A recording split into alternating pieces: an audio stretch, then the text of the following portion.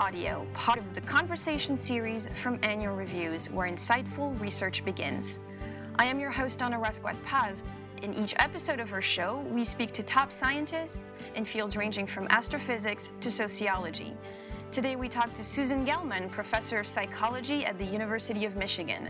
Professor Gelman is also the director of the Conceptual Development Lab, where she and her team study how children learn concepts, who they learn them from, and how they categorize this knowledge. Professor Gelman was elected Fellow of the American Academy of Arts and Sciences in 2008, and in 2011, Fellow of the American Psychological Association. She is the author of many books, but one in particular has had significant impact in the field, The Essential Child, The Origins of Essentialism in Everyday Thought, which you wrote in 2003, correct? That's right. Welcome to our show, Professor Gelman. Thank you.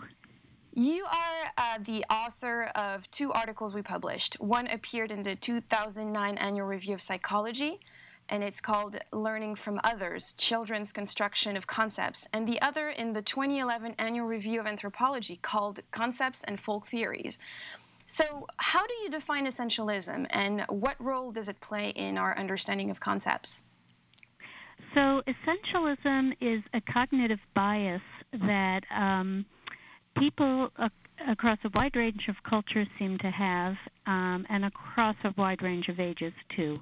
And it's a belief that the everyday categories in the world around us have some deep underlying basis to them. So if you look around the world and you see different birds, you'll notice that they're all very different from one another, from ostriches to penguins to sparrows and so forth.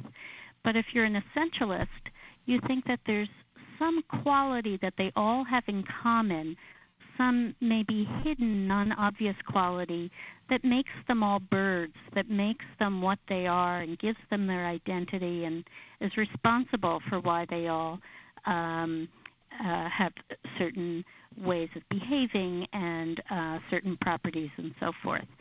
So it's an assumption that the world is not just how it looks on the surface, but that there's another layer underneath that can really explain the structure of the world.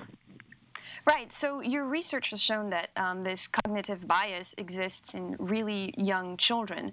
So this means that children aren't passive receivers, but they actually process the information that they learn from others. So can you tell us a little bit more about this, how thinking about children has changed?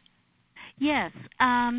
So in some ways, the view of children that we've seen in psychology has really undergone a tremendous change over the last 30 years or so. So it used to be thought that children were fairly passive receivers of whatever it was that they were told. So you could tell a child anything, and that would be kind of the content of their beliefs. And furthermore, the idea that was often held was that children are just captured by the superficial appearances of what they see, and that's the sum total of how they reason about the world. But with various studies that people have done looking at the kinds of beliefs, for example, essentialist beliefs, but also beliefs about causality, beliefs about how the mind works, and so on, we see that even very young children, and in some cases even babies, are thinking about the world in a way that can't simply be attributed to what's on the surface.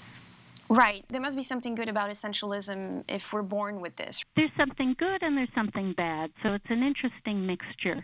A lot of times with the cognitive biases that we have in thinking about the world, they're useful, but they're not 100% accurate.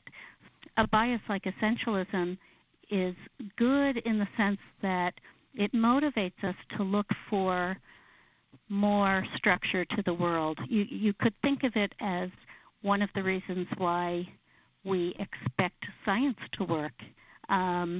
Why spend years studying salamanders or fish or any other species, unless there's some belief and commitment that there is structure there for us to discover. So that's really useful if we go around the world thinking that there's more to discover than meets the eye. It's very consistent with sort of a scientific approach to the world.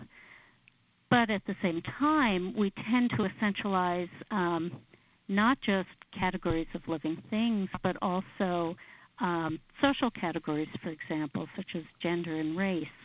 And their essentialism can really lead us astray and fit in with stereotypes and biases about these social categories that are not actually rooted in reality. So what you're saying is that racism and sexism are born of essentialism, they're over-essentialism, is that correct? That's correct. Right, so how do you prevent that? How do you prevent children from going so far as to assume that all women are alike and all people of a different color are alike? Yeah, that's a great question, and it's one that a lot of people have been wrestling with for a long time now. And I guess there are two ways of thinking about it. So on the one hand, essentialism, as far as we can tell, does seem fairly resistant to attempts to eradicate it. And so there are cases where people have been well-meaning and attempting to provide counter-essentialist information to children, and sometimes what happens is that can backfire. So, for example, when we're thinking about gender essentialism, there are studies showing that if you show children, say, pictures that go against the stereotype, so say a woman firefighter, for example, you would think that's great, that's giving children information that should kind of change the way they think about that category, but often children will misremember the information you gave so that it's actually in their memory of what you showed them, it was a male firefighter, for example. So sometimes the information you provide gets distorted because of these pre-existing beliefs, and then they end up just reinforcing the beliefs all the further. Another complication, so I'll give you all the negative first, but I think there is some light at the end of the tunnel, which I'll mention in a minute. Another point to this is that the messages that we give to children are layered. There's what we say on the surface explicitly, but then there's also what we're implying implicitly. And one way that we've looked at that in my lab is, again, taking the example of gender essentialism. Often when parents are trying to be non-essentialist and open-minded, they might say something like, anybody can be a firefighter. Boys can be firefighters. Girls can be firefighters. So explicitly, that is a counter-stereotype statement. But implicitly, what they are doing is emphasizing that boys and girls are categories that you can make inferences about and that you can make generalizations about.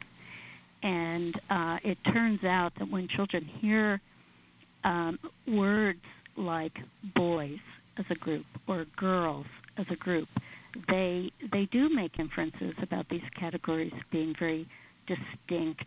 But the light at the end of the tunnel that I promised, there's been some very exciting work, I think, looking at ways to change how people think about categories that they might start out with an essentialist belief about and nudging them towards a different view.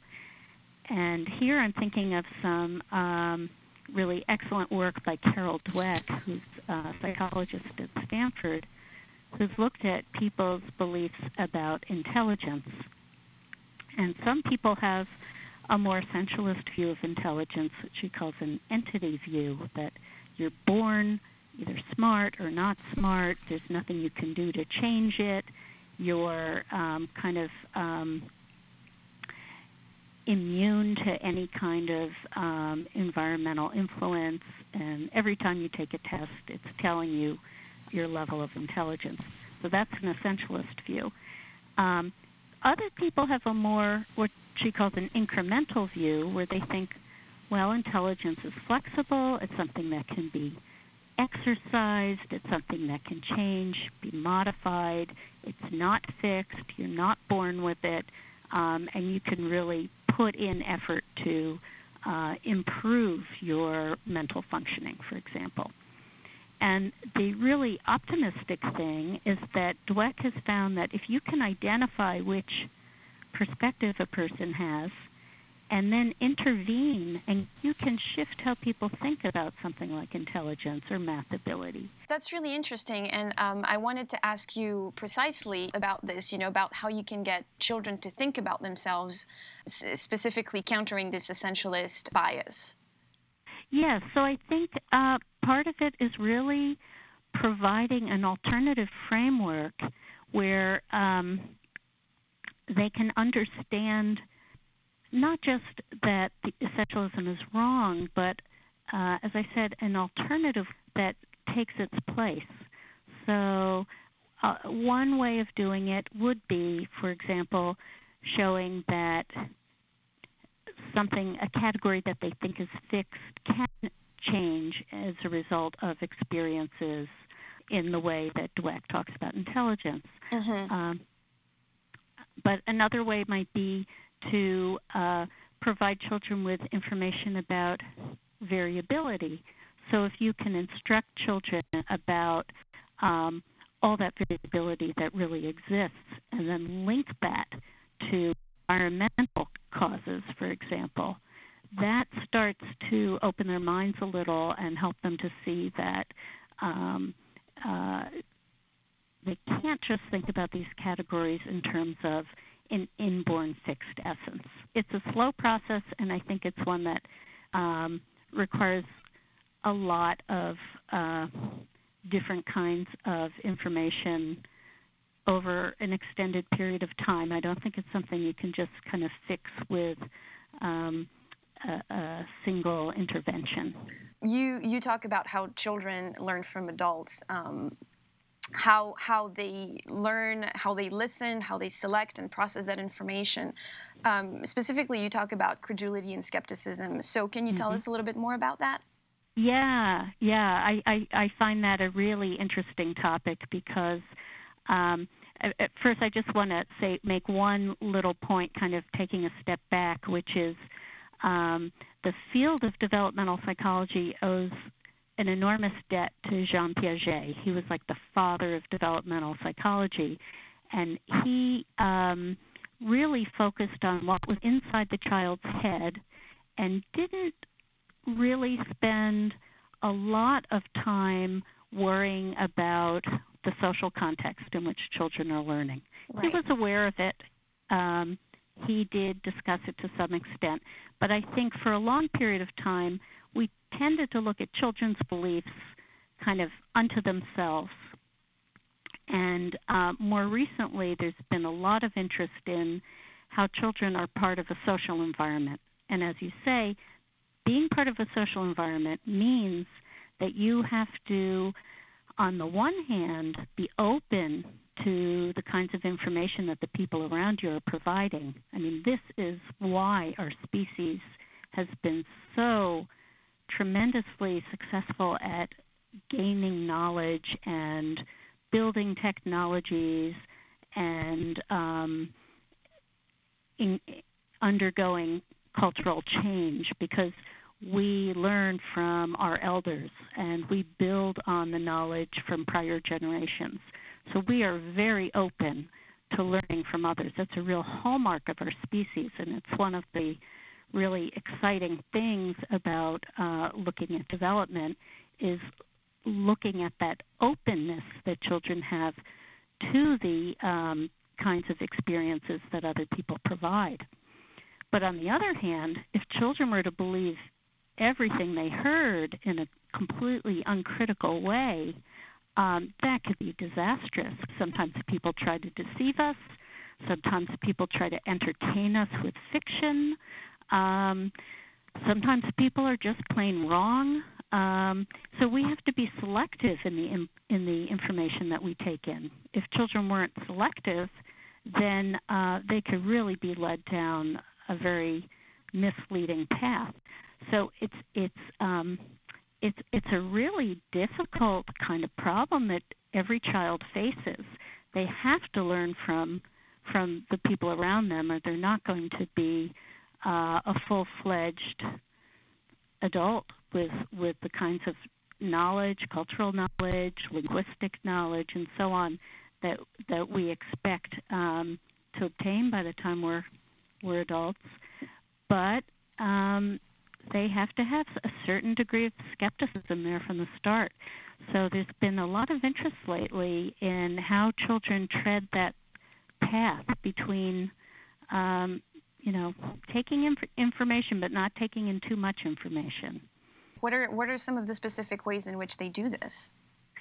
So there are some general approaches children seem to have about others around them. I think it's fair to say that all else being equal, children are somewhat biased toward deferring to the adults around them, to assuming that the adults around them are well-meaning and providing useful information.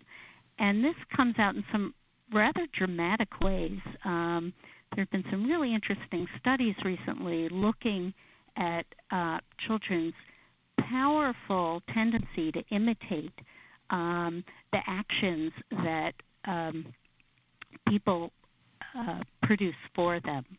So if you sit a child down and make it clear that you are addressing the child and demonstrating something for them, so there's that intention to engage and communicate with the child is very, very prepared to imitate rather precisely what it is that you present to them. So they're very good at learning in that sort of context.